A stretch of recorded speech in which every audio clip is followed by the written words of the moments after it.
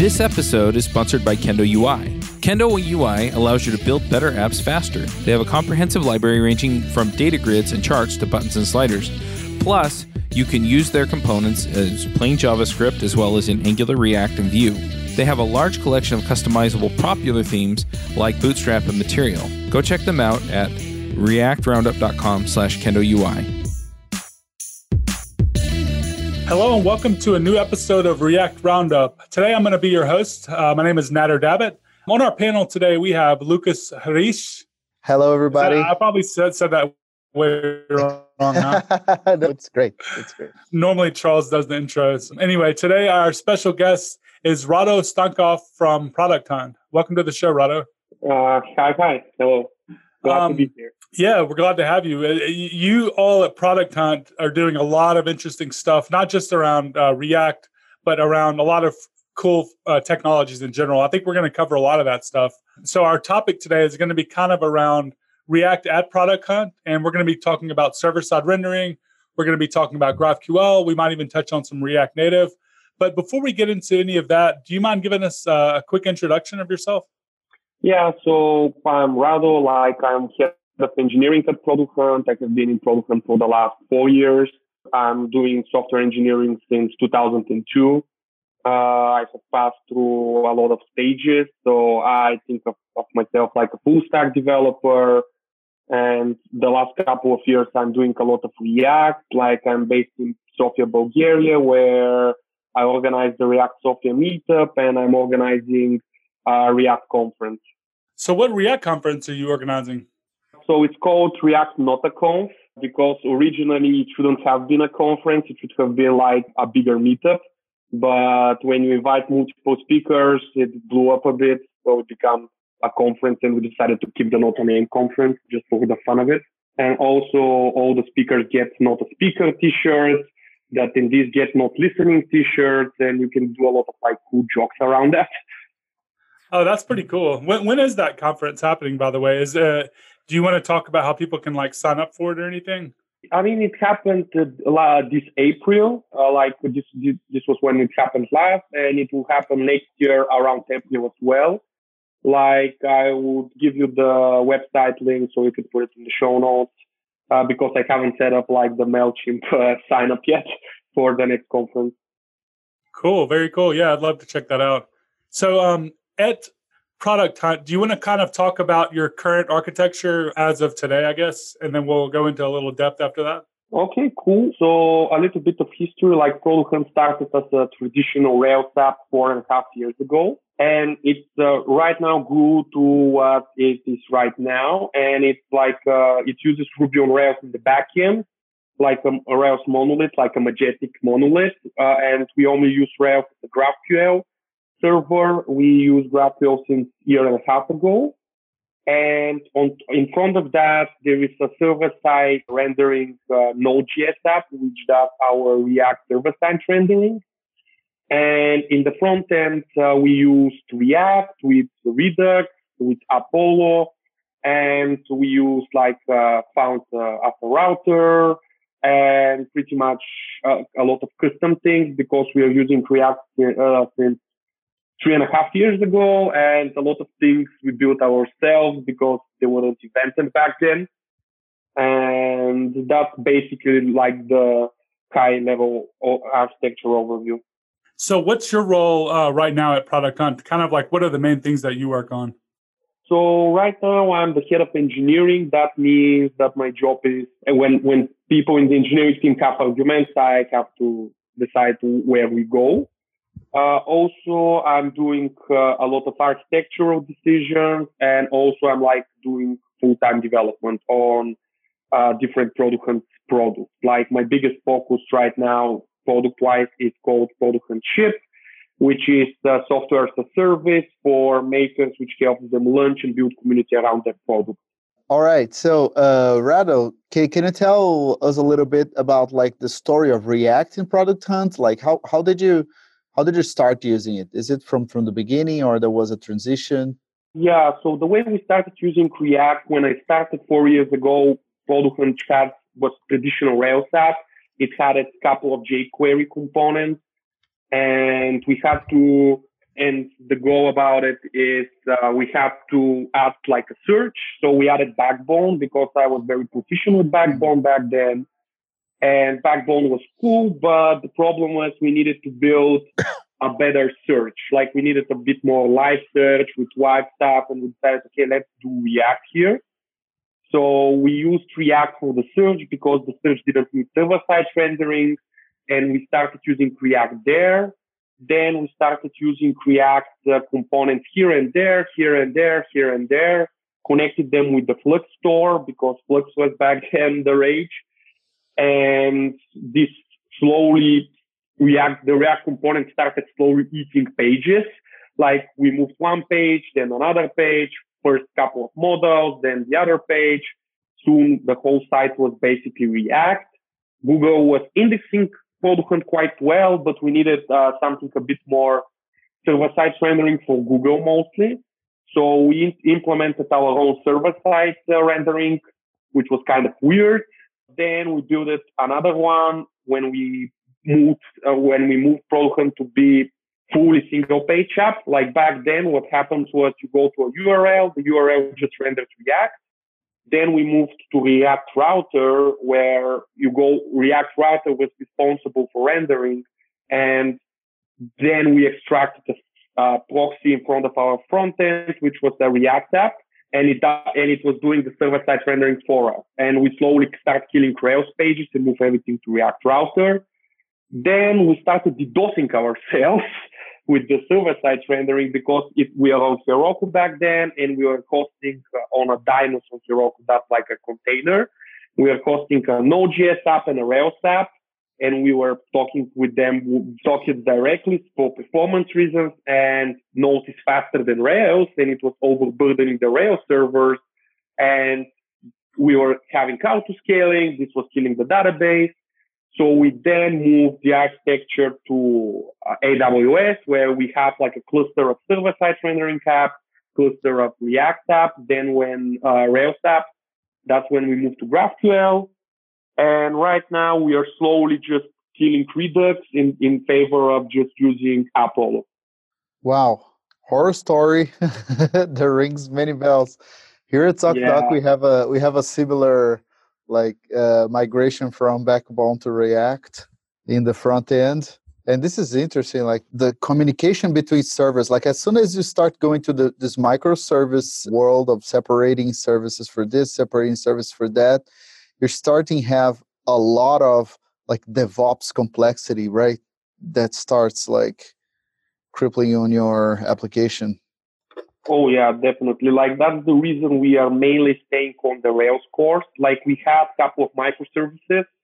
We have a couple of bigger ones, but we killed them because the features they were working on didn't work. But that was actually the main reason we actually switched to, one of the reasons we switched to GraphQL was GraphQL is a really nice API gateway pattern. Like the API gateway pattern is you have like a single point where your API is working, and it uses as a shield where you can have multiple microservices, but the client doesn't care. Like the GraphQL does the routing. So one of the reasons we moved to GraphQL was, okay, maybe Rails is great right now, but at some point we might start adding minor apps in the future where we just plug them inside of the main schema and like slowly migrate there.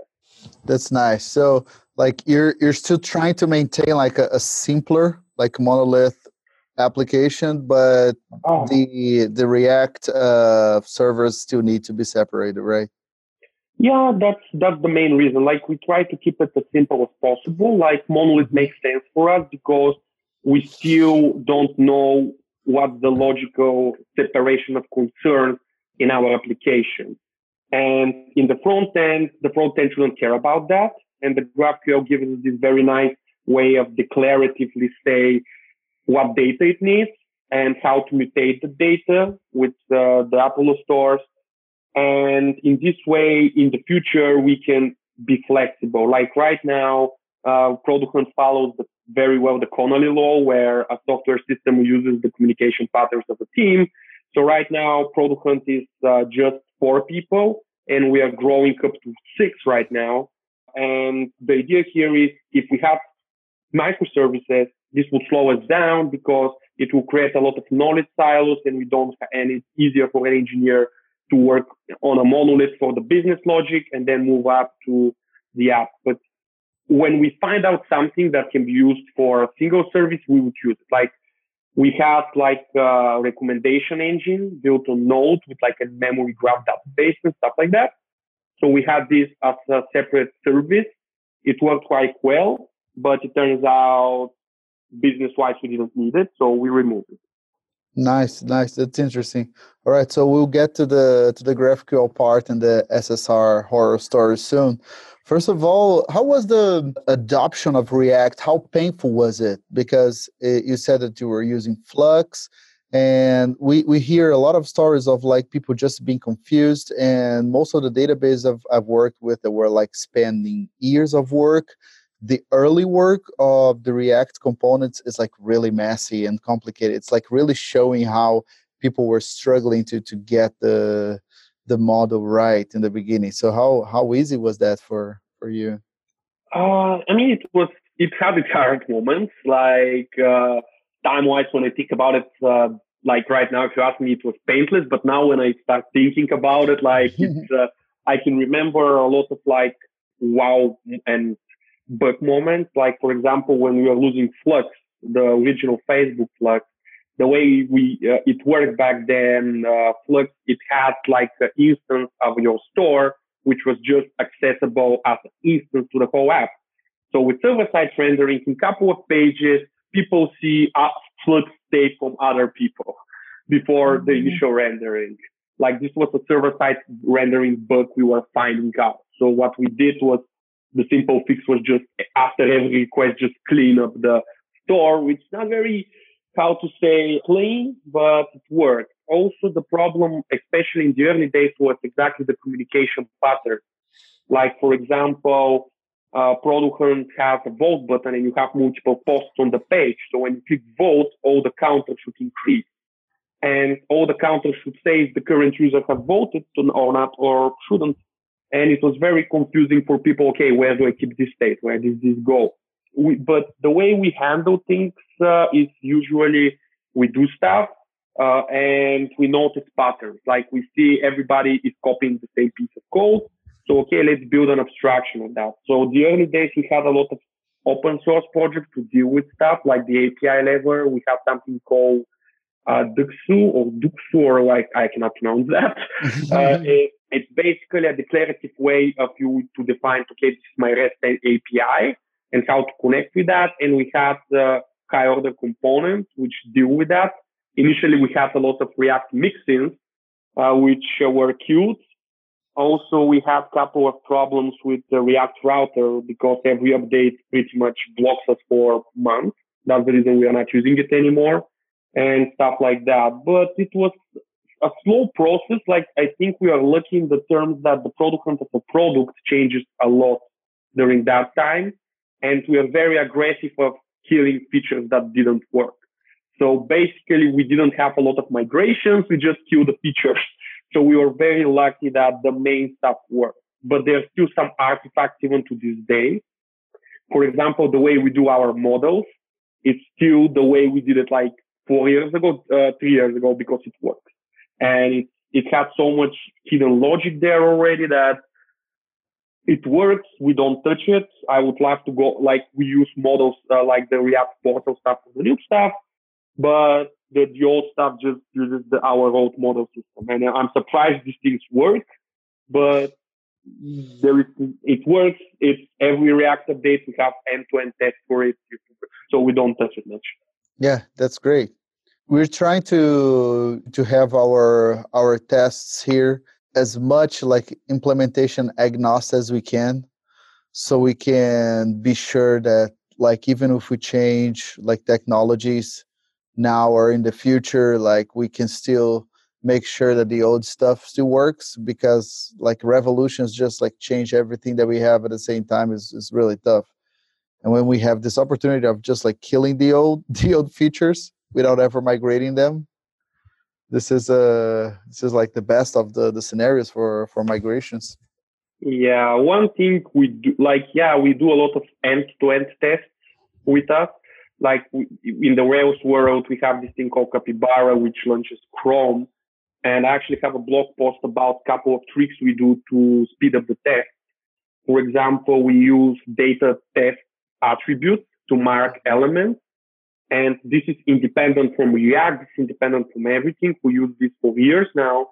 So if I change the front end, I just have to keep the data test attribute. And also the hidden value of having like marking, okay, this value is just for test here, is that when I'm doing changes in the UI and I see, okay, there is this data test attribute, maybe there is a test about it, and go and fix it. And we have a lot of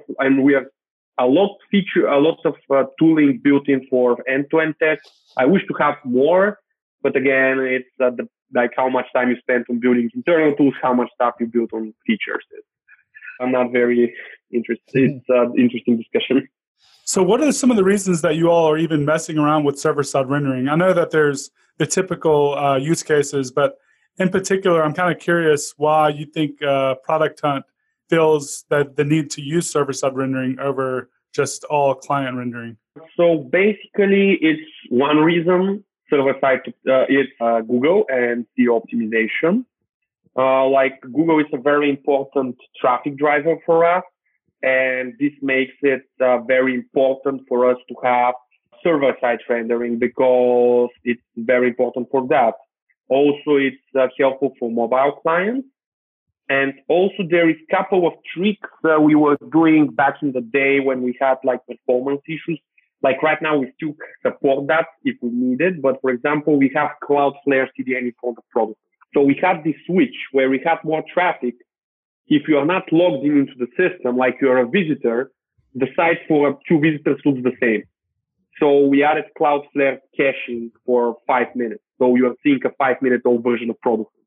Because Product Hunt, it's not like a real time so much important. It's important to be live as a system. So without server-side rendering, this wouldn't work. So when we have server-side rendering, what we do is we have Cloudflare. We turn off this page caching on Cloudflare for people who don't have cookies. So when they come to Product Hunt, they see 5-minute old version. Product Hunt is hit for a visitor every 5 minutes. This reduces our traffic load on spike and only like logged in users, which are big chunk of our users, but the biggest chunk is not logged in users for a product like Product Hunt. So this actually was a good way for us to scale and have like a cost saving on performance. But the main reason is still Google.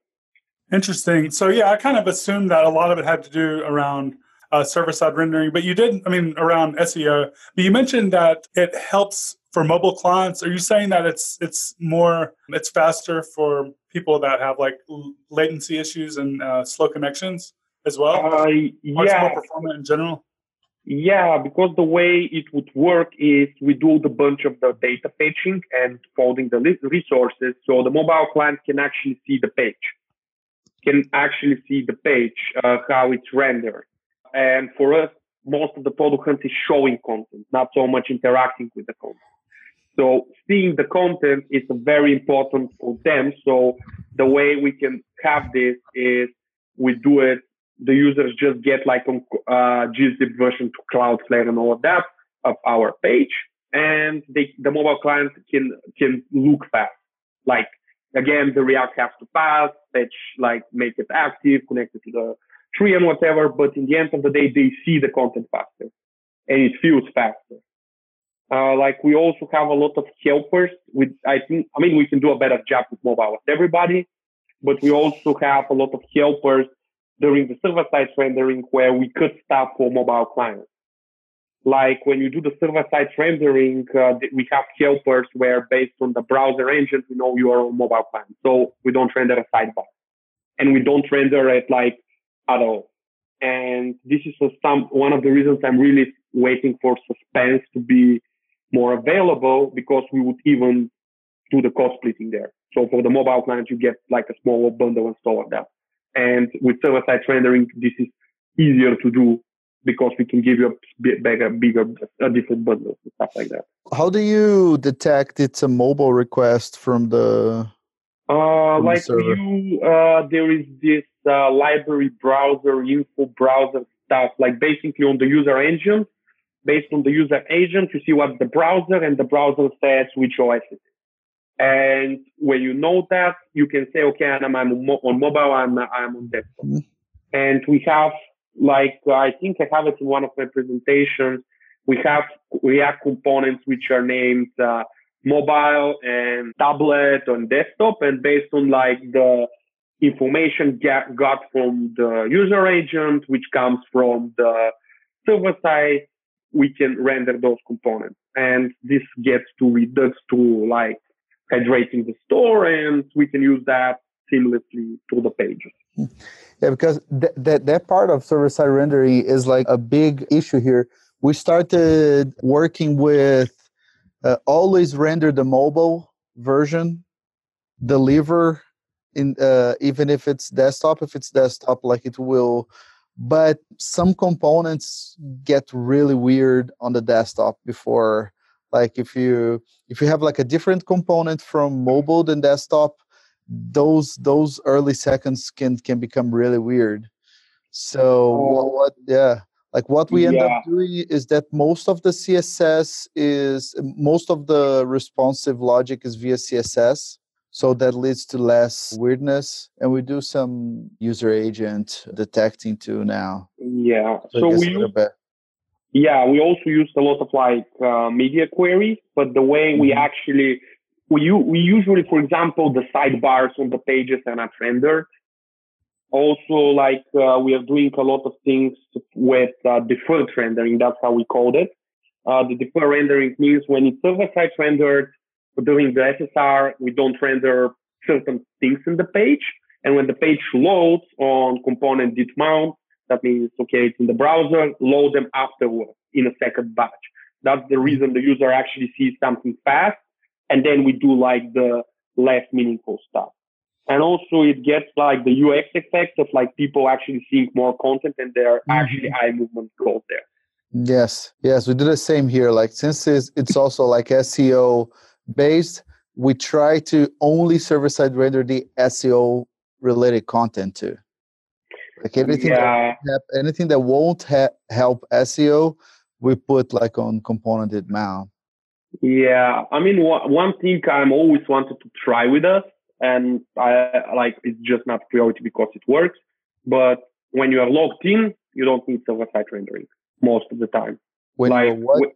Logged in. When in product when you're logged in, the server side, Google doesn't need that information because Google is never logged in, I hope.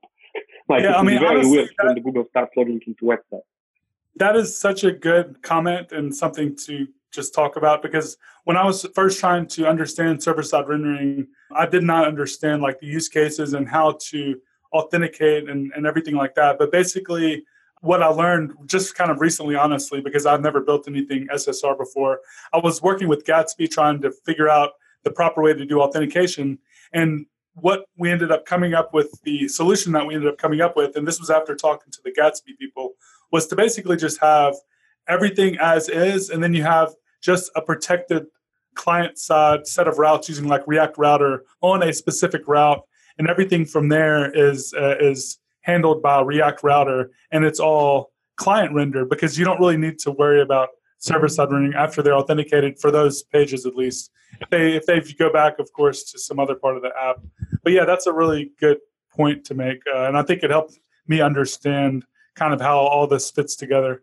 Yeah, because if you start to think about SSR, it's it doesn't make sense. It's such in React, if you one of the, I think that maybe it's changing now. Page load is getting faster with the innovations of React, but in general, page load was very fast in the world before React. When you work with templates, if you had a handlebars, imagine that your Rails app would have a super fast page load because it's just a template rendering, right? So, and the problem was interaction performance. Whenever you have those very complicated templates, changing the DOM, that was a clunky really fast. So React kind of, in terms of interaction performance, it was like, okay, so let's trade. Give me a little bit of page load so I can like mount the virtual DOM and stuff like that. And then your updates are going to be really fast, right? And can be declarative. They're going to be fast. And now we want like a page with like super fast page load. It seems sometimes I feel like, is it the right tool for that? Like sometimes aren't we forcing? Sometimes I ask myself that, because I think of the SEO. We were making an experiment with like not using React for the SEO pages. Like why can't we have like an SEO page? There's like super fast with template, and whenever you click any link in that like SEO ready page, you actually go to our React app. This was like one thing that I was experimenting at some point, but the problem was that we didn't want to maintain separate applications, so we just started making our React application faster. Do you run your own freelance business? Or maybe you're thinking about picking up some business on the side? Well, then you need FreshBooks. FreshBooks is the quickest and easiest way to get invoices out to your clients. It's easy to use. It works anywhere, available from any device, on the desktop, iPhone, iPad, Android, and all of your data is backed up and secure. And it makes it really easy to get organized and get paid. You'll be tracking time, logging expenses, and invoicing your clients in no time. You can also save time billing, freeing up several days per month to focus on the work that you love, and you get paid faster. FreshBooks customers are paid on average 5 days faster because there's a link on the invoice that says pay me now. And it's a great way to grow your business. Plus, FreshBooks is offering a 30-day trial. That's right, 30-day trial if you try them out. So go to gofreshbooks.com/devchat and enter devchat in the How Did You Hear About Us section. Once again, for a 30-day trial, go to gofreshbooks.com/devchat and enter devchat in the How Did You Hear About Us section. Yeah, I mean, to think about like SEO, for example, for Google, page load is very important, like speed. They really like speedy pages. And the way, in our case, we actually cannot make separate pages because they're dynamic and they have a lot of content. But, and again, it's depending where, if your system is mostly after a login, I wouldn't like bother with server-side rendering right now because it has a lot of gadgets. Like, for example, in a lot of cases, we have to use Redux, mostly because without it, you cannot do server-side rendering. Like, I'm a big fan of set state in the places where it makes sense, and we are using it more and more. Like, I think people are overusing Redux or MobX and stuff like that. The only stuff which is in Redux right now, in our case, is stuff we need either to communicate across boundaries or server-side rendering. Like, it's the solution where because you have this hydrated store, you serialize. And for example, one hack we actually did, by the way, for the ones who actually do Redux server-side rendering, I noticed a very small hack which improved our system a lot. So usually what people do is they make a script tag with all the serialized JSON states. And this script tag gets loaded into JavaScript memory, and then we hydrate the store from this state. And this states are live. Like, a lot of people don't remove this state from memory and don't remove the script tag from the DOM. And if you do that after your page is loaded, that actually frees up a lot of memory from your app because this Redux state always stays there. Like, yeah, and like, this is a small hack we actually did with one of our performance optimizations. When pages load, it removes the Redux state, which was the original Redux state and Apple state. So we kill those states. So we remove those states from memory, and we also start removing them from the DOM elements because it's still in the DOM as strings and stuff like that. We got a similar situation where we were having memory leaks with styled components objects. We were creating style sheets, server-side render send, but we were not cleaning them. It was not straightforward that was happening. and then our server like started crashing every like 2 hours. So this is the kind of complexity that some people don't understand. Like they go to the server side rendering as like, oh, let's go this fancy. People don't understand how much complexity this adds to your front end application. If you're able to have an application that is only like client side, as Nether said, like if you can like have an application that is served by Nginx, the assets can all be cached. It's a whole different world. Like there's all the complexity, and then you don't need to be on call that much because you don't need to maintain the servers in production all the time. It's like whenever you start server-side rendering, you need to ask really hard, like yourself, like, do I really need that? Like, is it really important? Is it like something that, because it is difficult. It's a whole new level of complexity that you're putting on your application.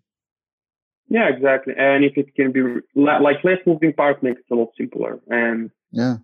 One problem we got here that was really interesting is that we wanted to make it even faster, right? We were using lots of Node applications. We started using the streaming library, or the streaming functionality. So instead of creating a big string with the HTML file and then sending back to the user, we were using the function that starts streaming as it builds, right? Oh, that's nice. Yeah, it's super cool because like the resources, we started using like 30% less resources by the time we deployed. Oh, wow. It is. And so it was like Node is, we think of Node as being like single threaded, but like under the hood, it actually is not. And when you use streaming is when a node can be like smarter about just sending a bunch of streaming at the same time to different people. Yeah. Also, if I think correctly, it actually removes memory. Like when it's stream, it's actually let clean up. That's it. That actually freezes memory, because it's surprising how much the JavaScript app eats memory. Like there was this great talk on my conference about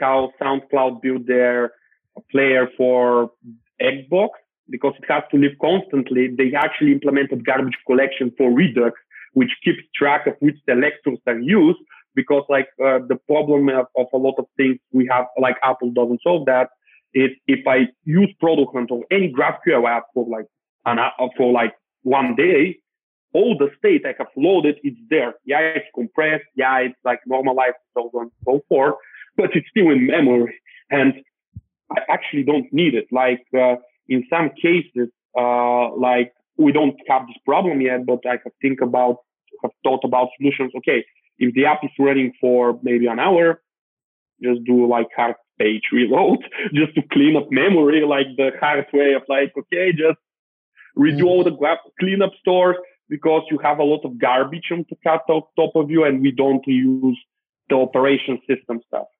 Yeah. And the interesting thing about the streaming is that like we were fetching data after streaming started. So we were like even more efficient. And then it brought a big problem.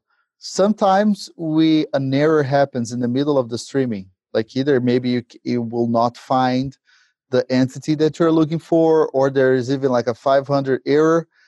After you start streaming HTML, it's already status code 200. Oh. So we were having a bunch of error pages with status code 200. So like we thought for a while that, oh my God, our problems are gone. But of course, like the second minute was like, that is really weird. Like there's no 404s, no 500s. And that is really bad for SEO. If Google reaches your page, you have an error page, and you have a status code 200, it's bad for SEO. Yeah, so, especially for pages. Like it really takes those. That's it. Like it really hurts you. So yeah, everybody listening, cautionary tale. It's a hard subject. Don't think it's easy. One thing that I think about when I think about server-side rendered, and I want to start using that in production, I only use it on side projects, and it was really good, is the Next.js framework that they have. Like Next.js is kind of like the Create React app for server-side rendered applications. That's how I like to think about it. They use the server-side rendering code as another like React lifecycle. So you have like get initial props, and get initial props will run in the server if it's the first request, and then after that first request, the application becomes like client side if every asset is loaded. So that seems like a really interesting like compromise, and I like those no configuration tools because they let you like focus on the product. Like you're focusing on like make your product better and better, and waste less time with accidental complexity. Sometimes a lot of times these frameworks, they don't give 100% of what you want, but if they can give me like 90% of what I want, I'm already happy with it. So I would love not to have to deal with all those details of server-side rendering. We are planning to do like a small experimentation with Next.js here too. Yeah, Next.js is awesome. Like I have done a couple of side projects. Like when we started it, Next.js didn't exist. And for me, actually, the biggest issue with the Next.js is like I actually see them like the Rails of the React world, because they actually give you application structure as well. For me, it's very like the big problem in the React world. We don't have a good best practice for structuring data, like how we structure a bigger application, how we split them into modules. The thing I don't like about the React router is the Next.js is the router.